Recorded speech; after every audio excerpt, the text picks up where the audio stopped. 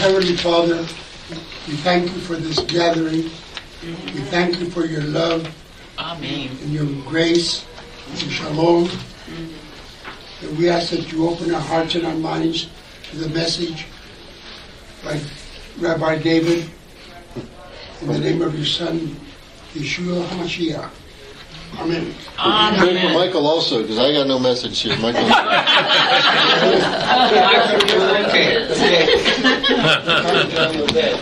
You studied that's okay. I can do my best to imitate Rabbi David. And get everybody seated and started. So we're going to start with Scripture like we usually do, because it's Bible study. And Ephesians chapter 6, verses 10 to 20. And I've asked Diane to read for us, so as soon as you can... Others are turned there, it looks like. We'll begin. I've got Holy Scriptures Tree of Life version, and I have a subtitle here. It says, Put on the Armor of God.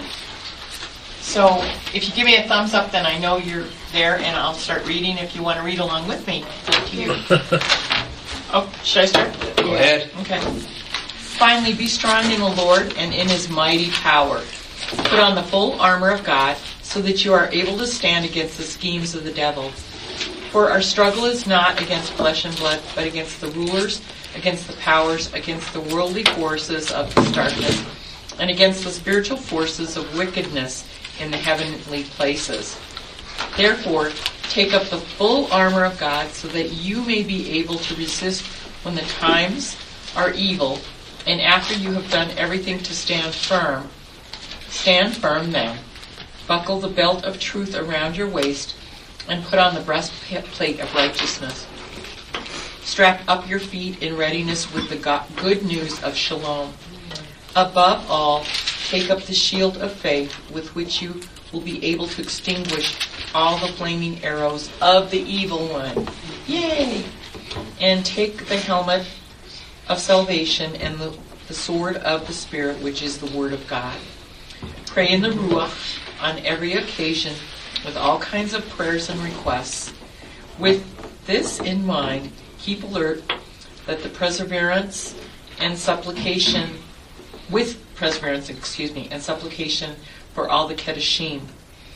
And pray for me when I open my mouth to make known with boldness the mystery of the good news, for which I am an ambassador in chains. Pray that I speak boldly the way I should. Thank you. So I kind of included verse 20. I don't know those that have notes. They may want to add that on because it kind of fits into the whole thing we're going to be talking about. So a quick review. If you haven't been with us before, we're studying spiritual warfare. And I kind of feel like this is a pretty tough sledding at times, because it's important to review what we know. Because it doesn't make sense for us to just keep throwing out the information if some of it doesn't stick. And we want people to get a hold of some of these concepts. Rabbi Haim was teaching in the first lesson that one of the basic ideas is knowing who God is. Knowing His sovereignty and knowing that He has a plan and He's working it. And we talked about two specific scriptures. Does anybody know those scriptures? Not just the address, because that's on your notes, but the scripture itself. Because Rabbi Haim encouraged us to know these scriptures and what? Live by them. Live by them, but memorize them. Memorize them so that you know them and are able to think about them. Does anybody know these scriptures? Not by, I can't recite them by memory. How about Rabbi David?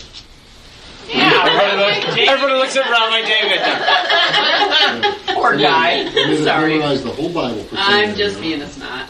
Sorry. John 4 is the woman at the well, right? Yes, that was one of them. John 4:34. Look at that place in 34. John 4:34. John 4:34. I'm going to go to John 4:34 because I don't know it. John 14:30 was the other one. Part of Yeshua's prayer. 14:30, correct? No. No, it's not the priestly prayer. So these two passages, John 14:30, having done everything Yeshua was finished, he said, I depart because the prince of this world has no longer any hold on me. That was one of them. And then John 4:34 is, my food is to do the will of the Father and to complete it. And those were the two that Rabbi Haim said, these are two we really want to know, because why? Does anybody remember why?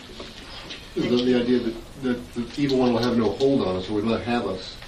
Evil one will not have us, that we can have victory, that we can be not held by him in any way at all. And that not only that, but that we need to know that at the end of the day, when things are crazy, when things seem tough, the number one assignment is to do God's will and to know that we're here to complete his will at the end of the day. That we have a firm foundation of how to serve the Lord and what that looks like.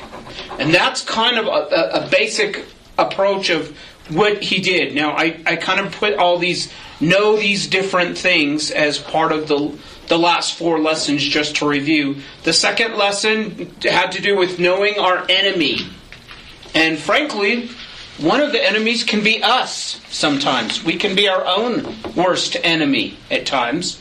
And part of that is knowing our sin as well. And we talked about several sins. Does anybody remember any of the sins we talked about? Well, we talked about unforgiveness. We talked about sexual immorality. We talked about anger. We talked about itching ears. We talked about a lot of different areas. And each of these teachings is up on the web so that you can go back and listen to them along with the notes. In Lesson 3, we talked about knowing that there was going to be answers coming and that we're learning to persevere. Having the ability from the Lord to persevere. The Lord's the one who gives us the strength. The Lord helps us to bear up under those tough circumstances so that we can persevere. And then last week, we talked about an important one.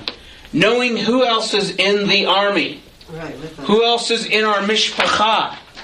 Who can we call on for help when we're in a tough situation?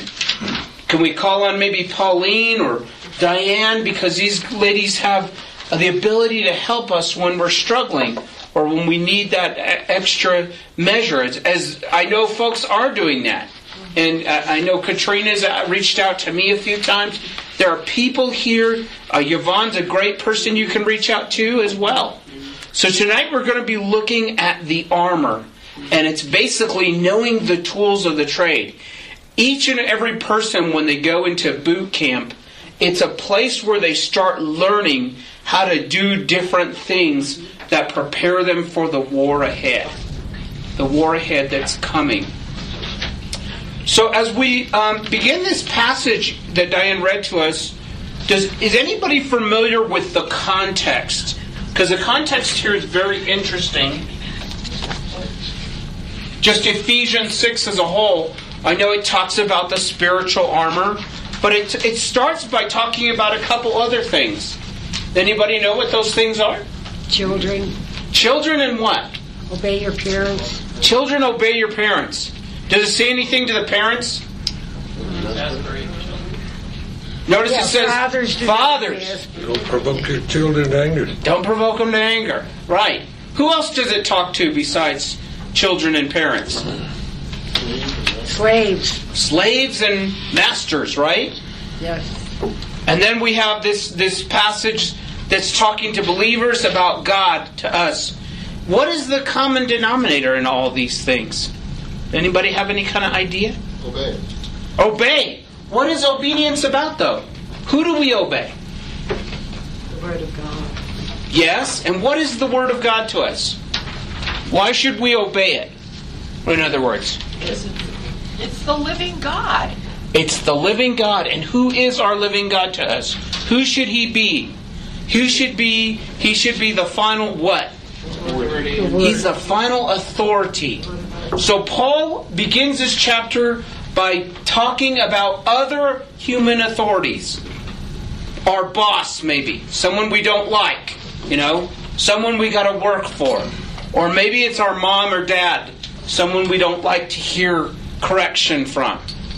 And he begins by talking about these things, and it's important to look at that in the context, because when when Paul begins to talk about our need for God in this passage, he has the same idea in mind. That just as we have a relationship with our earthly fathers that we heard about on Shabbat, just as we have relationships with our fellow workers and our bosses, it's important that we understand that anything that's going to happen well in this warfare is going to be how we connect with the Lord, how we're connected with Him. We have to be in union with the Lord. We have to know His strength and be connected to that strength. And most importantly, we have to understand what He's provided for us. What He's provided for us. And this is where Paul starts this passage, because these are the important things that God is trying to get a hold of us for. It doesn't make any sense, in a sense, to teach you about spiritual warfare if you don't obey your boss. Or if you don't obey your mom and dad. What's the point of even beginning to teach you and say, how the spiritual armor is all going to work for you if you already have those kinds of issues and you can't obey the Lord in that area? And it's important that we understand how authority works. It's for our benefit. It's something that protects us and helps us to be able to live. And we have to be willing to give in to that authority and walk in that authority. And so it's important. I think it's important to look at the context of what is being said here. A lot of times people just want to jump to the armor and say, let's look at that and let's see what that's all about.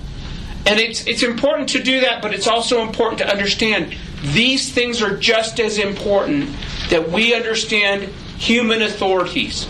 We understand how are we going to fight spiritual authorities if we're unwilling to listen and obey the human authorities?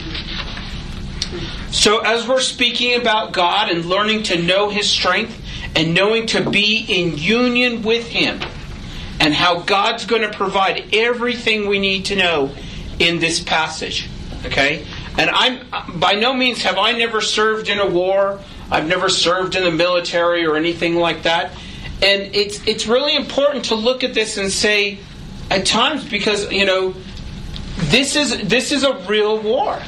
Isn't it not? Is it not a real war? Well, it's yes and no. Because it is a real war on some levels, and it's not a real war on other levels. And it's important that we kind of look at some of that.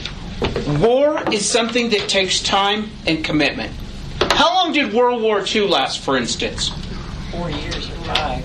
4? At least our involvement in it, right? Right. The United States' involvement was about 4 or 5, but other countries were involved much longer. Much, much longer. Yep. And they put time and commitment into winning that war. And that's the same attitude we have to have when it comes to winning the war. And there's going to be wins and there's going to be losses when you get into spiritual warfare the same way. There's going to be days you feel like you got beaten up by the enemy. You got beaten up and you failed and you didn't do maybe what you should have done, or you thought, I should have done this. It's the Monday morning quarterbacking. Everyone can look at something after the fact and see what they could have done better. Right?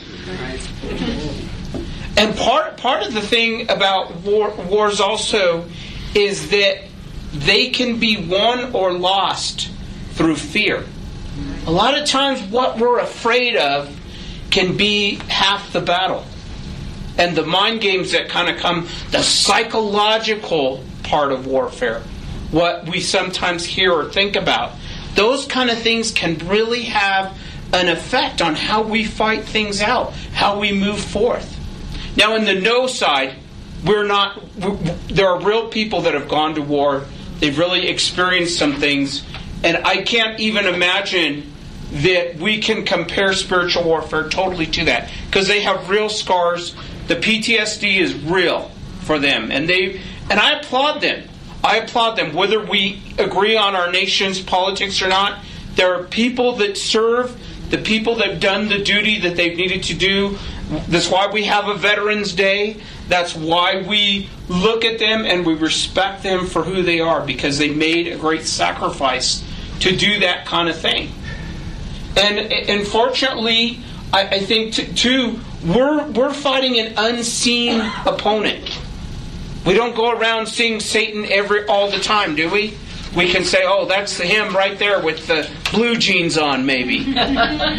Or the guy over there. And I mean, it's important because it's not always clear we're in the midst of warfare at times. Sometimes we're struggling and hurting, and we don't always see the warfare as we see.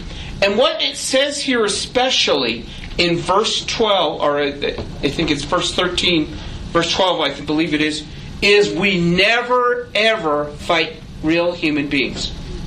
We're never at war with people. We never fight with flesh and blood. And that's kind of a little bit counterintuitive to warfare. That we don't ever go up against someone else that's just like us. That's part of learning a lot about spiritual warfare is learning that concept that each and every person I encounter, we have a purpose in encountering them, but we don't want to always look at them as being the thing. And I like in verse 13, let's focus again on verse 13. If someone would read that for us.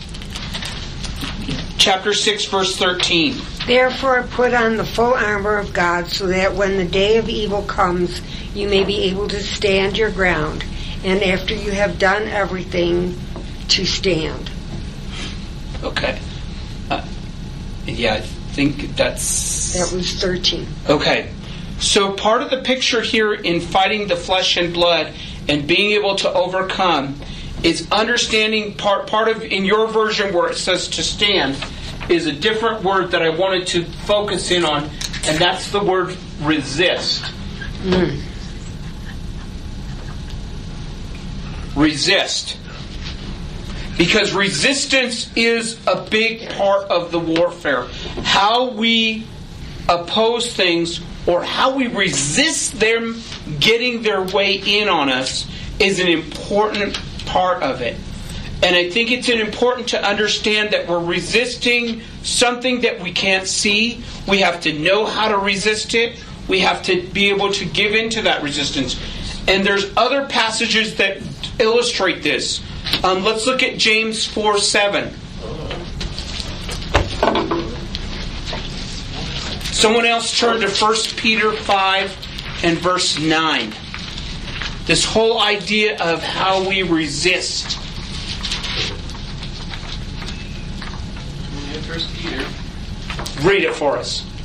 Go ahead. All right. Verse 9. Stand up against him, firm in your faith, knowing that the same kind of suffering are being laid upon your brothers and sisters throughout the world. Okay, the word to stand up against someone is what's the idea of that resistance. And part of that is that need to stand against the opponent, oppose them, and resist them, and be able to come away effectively against them. So sometimes this word resist is translated as stand, or withstand if you have the King Jimmy. Stand or withstand. James 4:7. Who has that one? They shall stumble over. Is it James 4? James 4:7. I was on it, and I was searching some words. I went over to Leviticus. Sorry, that's about resisting the devil, he'll flee from you. James 4:7. Submit yourselves therefore to God, resist the devil, and he will flee from you. And that's an important point, because in our resistance, what happens? God seems to... He does something that he knows he's not going to get in, and so he flees. He flees. It's an important principle, is that as we make our stand, as we make our determination, he goes away from us. He goes away from us. Amen. And it's important because the word stand also, you might have, and there's two different words here in the Greek. And one of the words talking about in stand is this idea of and I'm jumping ahead in the notes, is that we have to be willing to have that stand or being able to hold up or be established. Or be established. And that's under the second Roman numeral, I believe. And so this is a different standing. This is a resisting or opposing someone in which we are being able to have a battle here. And sometimes it's wrestling. And part of the point of this, of bringing this resistance idea up, is sometimes in our encounters, it's not going to be formulaic. It's not going to be mechanical where I can say, you just do this and this has to happen. Or you just do that and that has to happen. There has to be a self-discipline involved of knowing the Lord and being able to hear Him, discerning specifically what is the assignment in this particular situation where we're having warfare. Because some assignments are different and some require a different approach. So we can't have a mechanical or formulaic approach to how we go into that. Now, as we get into the armor, it's important that we stand, as I was saying. It's a point of positional strength. That you take an area, you're established, you're able to hold that place. And a lot of times it's best to understand the idea of standing in the context of what it means to fall apart. Sometimes in a sense of learning what falling is about. They know that it's popular in the Batman movie, why do we fall? Why do we fall? And the answer was so that we can get back up. So that we can get back up. But many times it's in the idea of learning what we did wrong, learning what didn't work, learning what was a failure. And sometimes those are the real life experiences in life is not how we've been standing up, but it's a lot of times out of our failures that God does some of His best work and teaches us some of His best lessons. Michael, I have a comment. Go ahead. I experienced something on the other day. Well, actually, it was just yesterday. And I was listening to praise music driving, and I stopped to do my errand at the bank, actually. Well, at the store. And I was raising my hands in praise.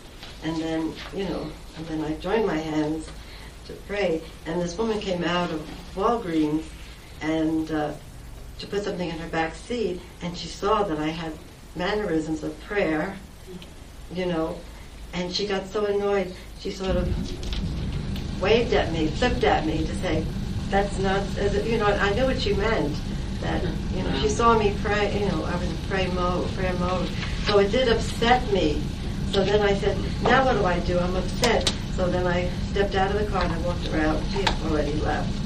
And I opened the book of John, where Jesus was talking about how He wasn't alone. He knew His Father was with Him. And so I had to rebuild myself, because, she sort of invaded my, my space, and I invaded hers, because, she was dealing with secular duties, Right, and so, it's important that, so from what you're saying, I understand how this particular situation might have been difficult and upsetting for you, but it was something that obviously was not upsetting her, but maybe upsetting what was spiritually dark around her. Well, that's what and that's kind of why we have to take that approach, is that we never look to argue or get into a fight with someone else, but we look to, in a sense, always look at what's the purpose in this relationship, why this person's approaching me, why this person's coming up to me. And Paul makes reference to that later in the passage. So I wanted to look at 1 Corinthians because it has a great passage in talking about falling in 1 Corinthians 10 verses 11 through 13.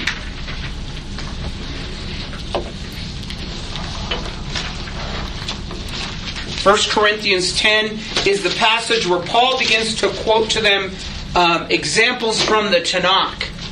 And at the end of this, he makes an interesting statement. And we looked at 1 Corinthians 10, verse 13 briefly last week.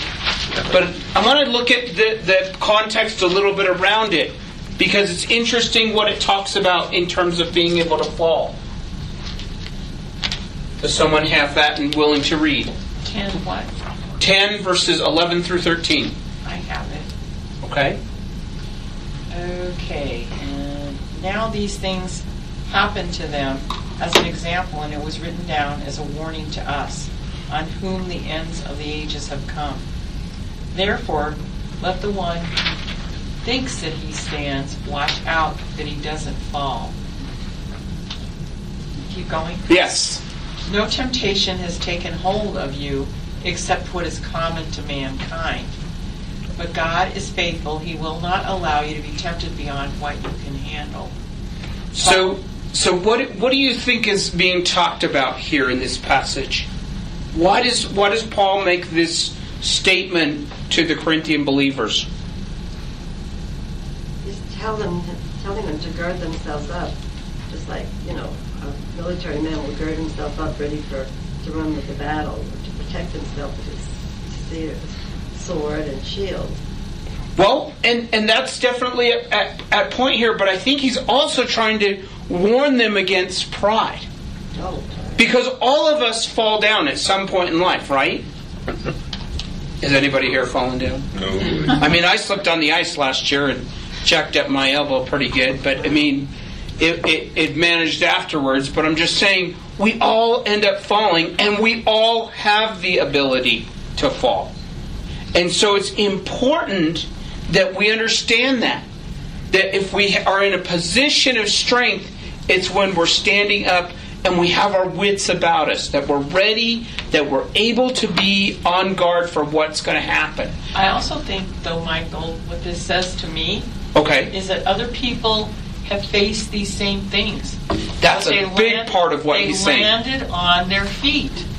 And because you have, and God, God was with them, they landed on their feet. And it's kind of like him saying, reassuring and saying, so expect the same thing for yourself. That's a big part of it, that in our resistance, God provides an escape. God provides a place in the moment of our test where we could have fallen, but we're like anyone else, we come through it. We come through it in the end. And doesn't that come into play when we studied last week? Someone beside us, a friend or a member of the church will come and lift us up and yes, encourage us. It's very important, and it's very important to know the other people here that are part of our support system. And it's important, if we don't know them, that we learn to get to know them, and we know who we can turn to and feel like we can tell this person why we're struggling. Now back to verse 13. Paul talks about in the day of evil being able to stand. And that's kind of over and over again, this idea of being able to stand. And part of, what is the day of evil? What do you think the day of evil is? It's all the time, isn't it? Evil is all around us. I think it's when you come into a situation yourself. Okay. Where you're tempted, maybe. And that day of evil could come for anybody. You just don't know. It's definitely a time of great trial. It's definitely a time where you're not sure. Just like we talked about in the lesson 3, Paul even was so, or last week we talked about it, Paul was so upset of what was going on that he thought he wasn't going to make it out of this situation. That he despaired even for his own life. And there's a couple passages from Jeremiah that definitely, they're in your notes. You can go look at them later. But I think it's definitely an interesting idea of what it means, the day of evil. And it might be different for you. It might be different for me. But I think it is. I think that's a great answer. That it's the type of situation where it's going to be different for all of us. And maybe some of us have experienced this type of fruit where we fell flat on our face. where because we didn't know we were in sin, or because we didn't know what was going on in our life and didn't handle things the right way, we experienced a level of falling down in the day of evil. But you know what? The biggest testimony is that no matter what anybody in this room has been through, doesn't matter what it was, you're still here. That's right. And that's testimony right there. It is definitely testimony, and it's an important part of the testimony, because we all go through tough stuff, but we are here and we want to be able to persevere and get here, but we also want to persevere and be doing it with joy. Mm-hmm. We want to be doing it with joy, and we want to be doing it knowing God's victory.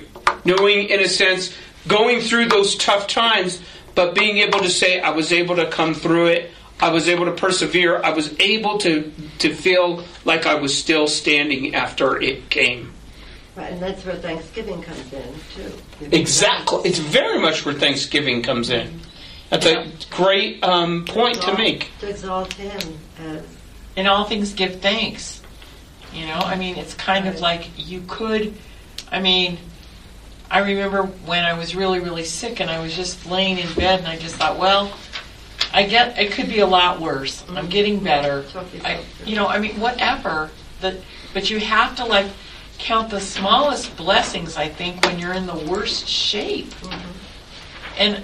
And I'm still breathing, I can walk, I can move, I can still care, I can still whatever you can find in your situation that's going to keep you going is what you have to focus on when things get really hard, I think. And a continuation of building your relationship with the Lord. You know what I mean? Then you're not going through it alone. That He's with you. So there are 6 specific pieces of armor that I wanted to look at. This is one of the few passages in Scripture where it talks about clothing or talks about what we're wearing. I think about also the section in Exodus where it talks about what the priest wore. And I think there are some good applications or similarities that we can look at in both sides of those things. But tonight I wanted to look at specifically the armor that's being talked about here. And it starts with the belt of truth. Having your loins girt about with the belt of truth. And why is truth so important? Or why is it such a foundation that we need to have it and know it? Especially in spiritual warfare. Because if you don't have the truth, if you have a real, foggy image or whatever, how are you going to know what to pray for? Well, if you're not being honest, you won't be able to see what you need to do in any given situation. Who is our opponent? The master of lies. The master of lies. The master of lies. And that's one of the most important reasons why we need the truth. Why we need the truth. And that's why I have 2 scriptures here. They're both in John 8:31 and 32. And John 17, verses 15 and 17. These talk about our relation to the truth and why we need the truth. Who's got John 8:31? So Yeshua said to the Judeans who had trusted Him, if you obey what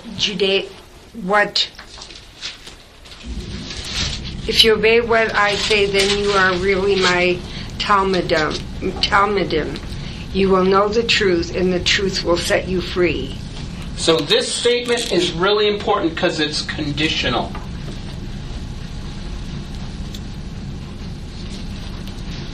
It's a conditional statement. We have an if, and we have a then. Very important. What's the if part? If we stay in His Word and know the promises That's right. And so it's something we have to do. Now, a lot of people know the second part, that then you'll know the truth and the truth will set you free, but they don't know the first part, which is if you continue, if you obey, if you stay in my word, all these different things he's pointing to. And these are what his true disciples do. Or as Yvonne said, the Talmudim. That's what true disciples will do. They follow and they learn from what the Lord says. That's how you deeply get connected to the truth. It's not something that just happens and you read it and you say, that's truth. Many times it can happen that way, but it's more deeply connected.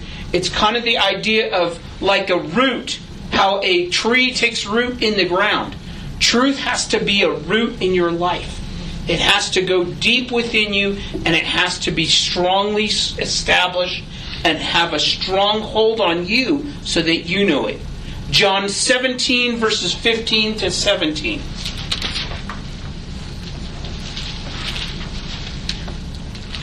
This is the high priestly prayer. Yeshua prayed for everyone to know him and to know his Father. What does it say about truth here? I don't ask you to take them out of the world, but to protect them from the evil one. They do not belong to the world, just as I do not belong to the world. Keep going. Two more verses.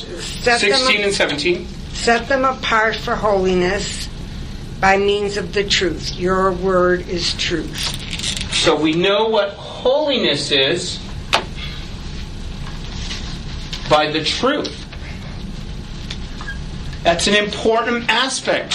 How do we know what's holy? Doesn't the Torah tell us? Yeah. Yes. By knowing the word, yeah. And this passage also talks to the idea of escapism. During the midst of war, do you ever feel like bailing out, escaping? But Yeshua prays the exact opposite. Did you notice that?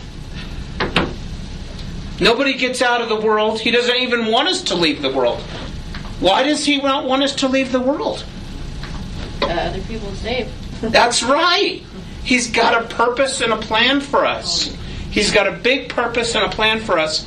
And that's why he wants us to know the truth, so that we can live it and we can bring others to the truth.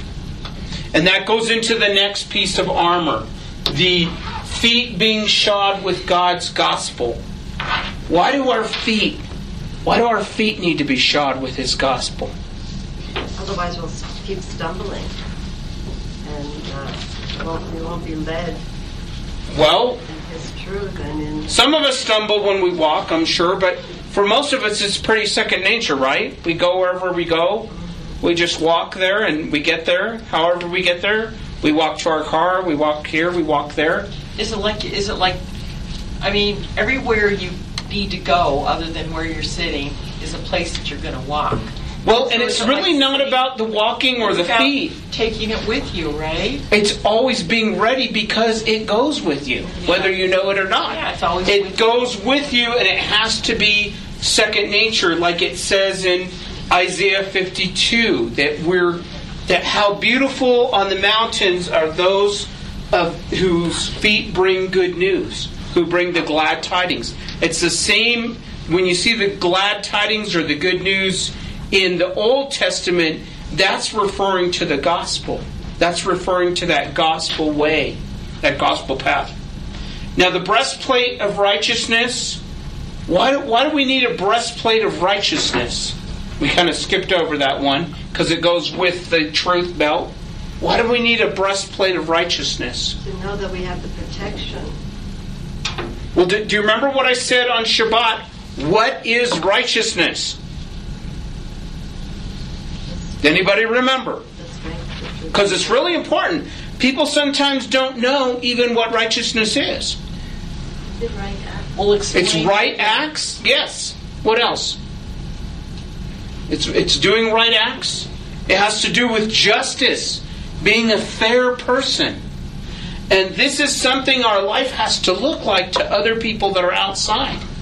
Other people that are outside want to look at us and say, why is that person fair? Why is that person acting right? Because righteousness is a twofold coin. We can do righteousness. We can do righteousness.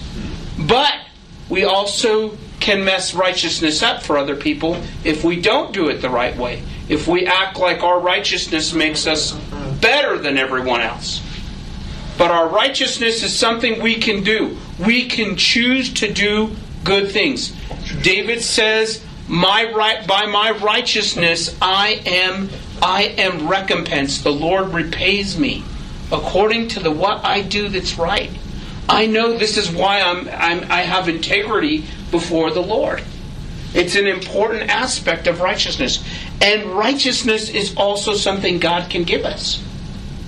It has to do with the heart also, right? It has to do a lot with the heart and how we live, because that's who people see. People remember what people do more than what people say. You know, the other thing is, too, I mean, this is maybe more, I think, how you know God is with you. Sometimes I just get amazed with the Lord, because you'll pray for something and there it is. And you say, geez, Lord, thank you. I mean, it's not so much for what you did for me, but it's the fact that you heard me, and it means a lot to me. And here you brought it to pass. And I thank you for that. And Mary, you're right. You're right that it protects our heart. And you're right that it's something you can ask for. Like we talked about with Abraham, he just he just believed the Lord, what the Lord was saying. And it said the Lord gave it to his account as righteousness. Right. That means the Lord saw where Abraham was going to be. He was on the right track. And the reason that should guard our life and protect our heart, in a sense, is because we want to be people of integrity. People know people of integrity. They listen to people of integrity. They go to people of integrity. They go to people of integrity. And that's what righteousness is all about. And that's why we want that to be our one thing that protects us. And the other thing that protects us is what? In the armor. What protects us? Well, we're going to the shield of faith. The shield of faith would be the next piece. That's the part of the armor that we would need. And the shield of faith is one verse in and of itself. And it tells us a lot about the shield of faith. Right? Because it's got to be something it says above all. It says right off the top, above all, taking the shield of faith. It's putting a priority on it. It's one thing you really got to know about. The knowledge of who God is. The knowledge of who God is? Well, and also just, I think, just knowing, having faith that God has maybe brought you to this place, and having faith that He is going to see it through. Well, He tells us that He's going to see it through. It may not be. It may not. Yeah, it may not be in the way we think it should be, but He is there with you, and He's going to see it through. He is going to see it through. He definitely is. And part of the shield of faith is it has a lot of points around it, because it has both who God is. It has to do with believing God. It has to do with acting when you can't see or understand anything else. It has to do with our being able to trust God. What does it say gets shot at the shield of faith? Or that the shield of faith is able to take up? The fiery darts. And fiery darts were small. They were effective because they could go into different places that other places couldn't go. But the shield could protect you from those fiery darts. The shield could protect you. Your true faith in God. There's another aspect, too, of the way the shield of faith worked. And one of the things that we can look at is this idea of a phalanx. Shields were sometimes clipped together in the phalanx. so that you weren't just holding your shield up, but someone else was holding their shield up next to yours. Barrier. And it became a great way to get through a certain passage. And you might have a phalanx that was coming up behind you all, up a little bit back behind you, another group of shields stuck together. And they were, notice that there's no piece of the armor that really kind of protects your back. True. And part of the reason why was this extra phalanx was supposed to be raised up by God to come after you. That's why This other group and another group after them. That's why our membership is important. That's why we want people behind us that share this vision that God's given us. So that when David's having a rough day, Haim can pitch in for him. Or when Haim's having a rough day, I can pitch in for him. Or when someone else is having a rough day, someone else is lifted up to back them up over and over. And it was way that you were protecting the back end, but it also protected your flank. When you turned, someone had to protect your side as well. And that was part of the point of the phalanx. And that goes back to the idea of learning to have faith in other people as well. Right. And that expression, I've got your back, the military or the cops will say. Yes, it's that same idea that you got our back, that you're able to protect us, and that you have people behind you that you can move forward and be in an offensive position instead of always in the defense position, having to cower back here like this. You want to be in the offensive position. That's why we need people to be side by side each other, and the first group can move forward and the second group follows them into action. Michael, can I also bring out something when you went back to John, as I did the other day yesterday when I had that confrontation, that when Jesus said in the 17th how he was continually bolstering up the disciples, the followers, to say, it's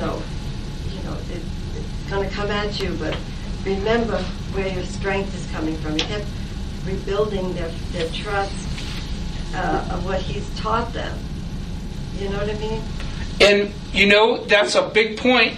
That's a big point of building up their trust, testing out their faith. What did he tell the disciples? We see it over and over again. He would ask them, "Where's your faith?" Right. He would challenge He had them. faith like a mustard seed. Right. So we have two other pieces of the thing. We have the helmet of salvation, a covering to protect our mind and our thoughts. We know sometimes, like I was saying before, it's a spiritual battle of hearing things and fearing things. A lot of it can just be in the mind games or the psychological side. And we need to know who we are in the Lord. Our identity has to be protected. And that's something that comes through knowing your salvation, knowing who you are in the Lord. And just knowing, too, what he says. Like, what does he say? All things work to the good for those who trust. I mean, so he doesn't say, he doesn't ask us to work it out for the good. He says, he basically is saying that faith piece, I think, is kind of like, you do what you can do and I'm going to take care of the rest. Because there's so many things that need to come into play sometimes that we can't orchestrate it all. We can barely orchestrate ourselves sometimes. And the Lord wants us to have confidence and to expect Him to do good things. And I think that's part of a lot of the war is in our head, how we need to learn to move forward and believe the Lord in what He's already doing. Part of that confident expectation is knowing who we are. We're holy to the Lord. He's set us apart for what we are. And lastly, the sword. And a lot of times the sword it's clearly defined what the sword is. What is the sword?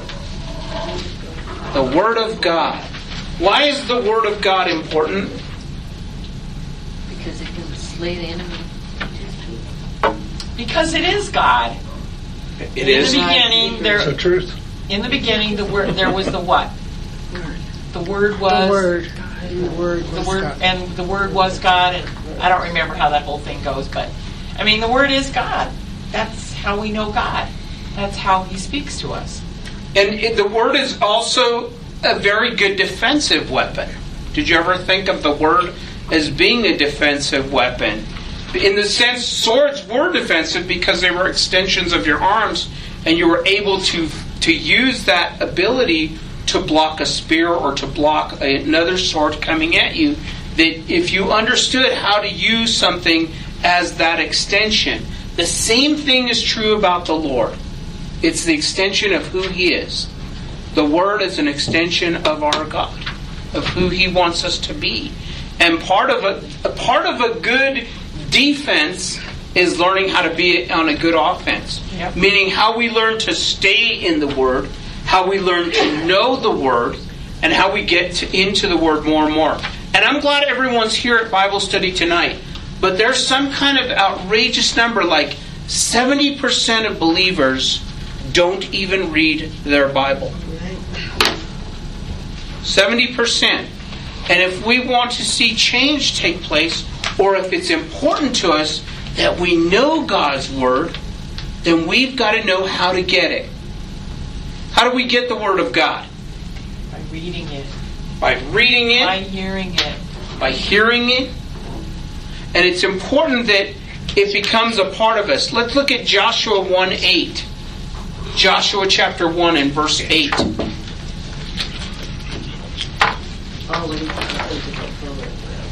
And Yeshua used it when he was under attack too. He did. Yeshua quoted the word against the enemy specifically, yes, in his trials and temptations. Joshua what? Joshua chapter 1 verse 8. Yes, keep this book of the Torah on your lips and meditate on it day and night, so that you will take care to act according to everything written in it. Then your understanding will prosper and you will succeed. Do you see the connection of us being able to succeed?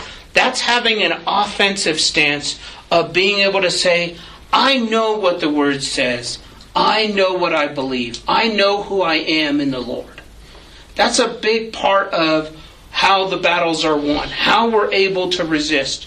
The other side of the coin is we come up against spiritual circumstances and we don't know exactly what we're facing, exactly what the answer is.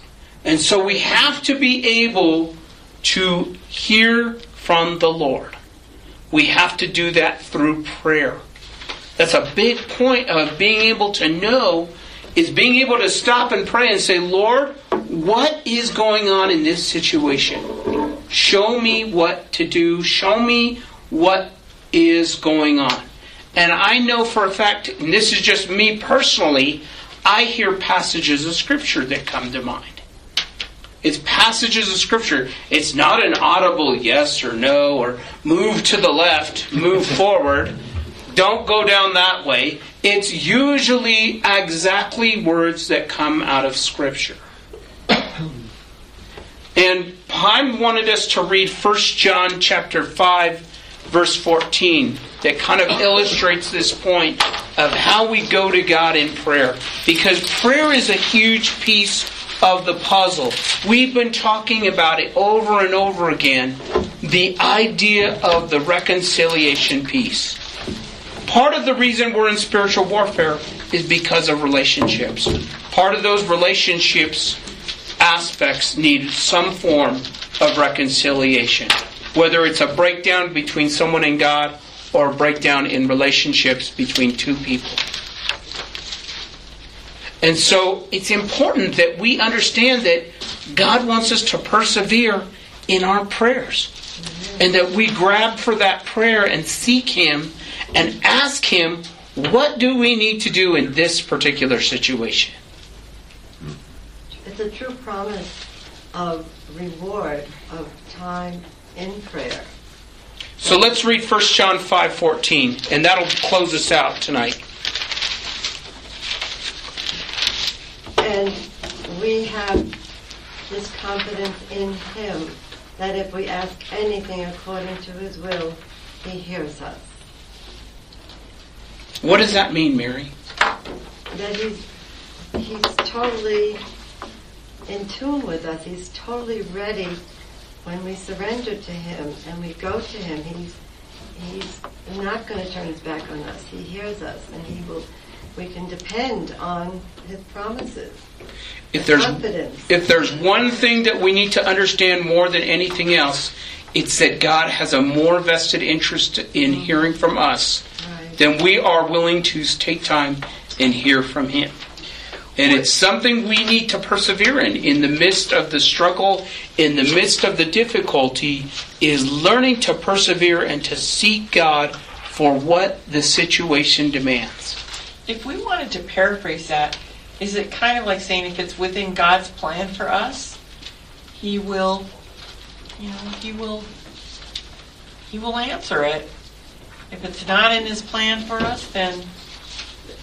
Well, and part of the answer that we have to be willing to hear is no.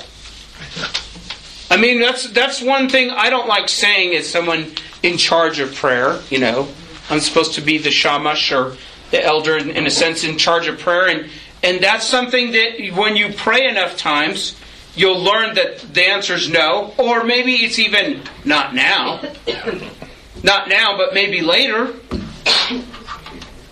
In terms of paraphrasing, the word will there, it's the same word like, the word's prayer, thy will be done, and it really is the word desire. If you want to paraphrase, it adds any roundness to the idea, substitute that word desire. And you think about that compared to what our desires are. Do we desire things really other than according to our flesh, quite frankly? And so if you can think about what the full opposite of that would be, it's God's desire. So it's quite outside of us, in a sense. But if there was a paraphrase, that might be your desire, not according to your desire, not mine. And submission to His will. And back to what we started at the beginning, John 4:34. What is the will of the Father? Amen. It's to be our very food. It's to do the work that He's given us to do and to complete it. That's what Yeshua's heart was. That was Yeshua's main vision, was to do the will of the Father. And that was the very food that God had given Him to eat and to complete it. So I think we're about at time, if I'm not over. Yeah, like a minute and a half for the question. Oh my goodness. So what's the challenge that we get when people say, your Bible, it's not relevant anymore. It's old, like they say about Constitution, this day. It's been saying that you need to revise it and you don't need to live by it. Guidance. How do you answer people who are in the world and say that this book has no relevancy in the 21st century? Well, my question for you is, are you to answer them? Are you to answer them? Is that the bigger is the bigger question, are you to answer them? And like sometimes God shuts my mouth, I don't answer. Because it's for them to see. And to go back to try to reach them in another way, Because the balance is constantly on. To answer your question, some people aren't ready for knowledge when they haven't experienced God's love. And we can throw all the knowledge at them we want, but how effective do you think that knowledge is going to be? Until they see the truth. Or until they encounter God's love. And that might be an answer you give them. Well, I love reading the Word because it tells me how wonderful my compassionate God is. And how much He loves me and everyone that's on His earth. So that might be a better approach of coming at that answer instead of saying, this is why the Word is prevalent for you today. Right. So you have to have that armor. I feel my Bible is my armor because it strengthens me, but it also, I know that the Word protects me because I know that I can go and it will lift me. I also think another good example is, Israel. Just little old Israel. Everybody's been trying to do away with them for 5,000 years. And it hasn't worked yet. And, I'm laying my bets in Las Vegas that it probably won't work in the future either. Unfortunately, I don't know that we'd be around to collect on it. Can I get one of the ladies on this back table, either Karen, I think the twins are here. I'm not sure if There they're... they are. Maybe one of you ladies to pray to close us tonight? I vote for Karen. Ouch! Come on, Karen. Everyone's coming in line here. I think the twins wanted to share some things and they were kind of quiet, but... They were tired. They looked tired tonight. Well, maybe we need to come over and pray on them. No, they want to sleep. Father God, we just come before you and we thank you for your strength. We thank you that you're with us in the hard times as well as the good times, Lord. That you give us wisdom and understanding and discernment and knowledge, Lord. We just thank you in all these things, Lord. We ask that you would be with each one of us as we go forward the rest of this week. And we want you to know that we love you. In Yeshua's name, amen.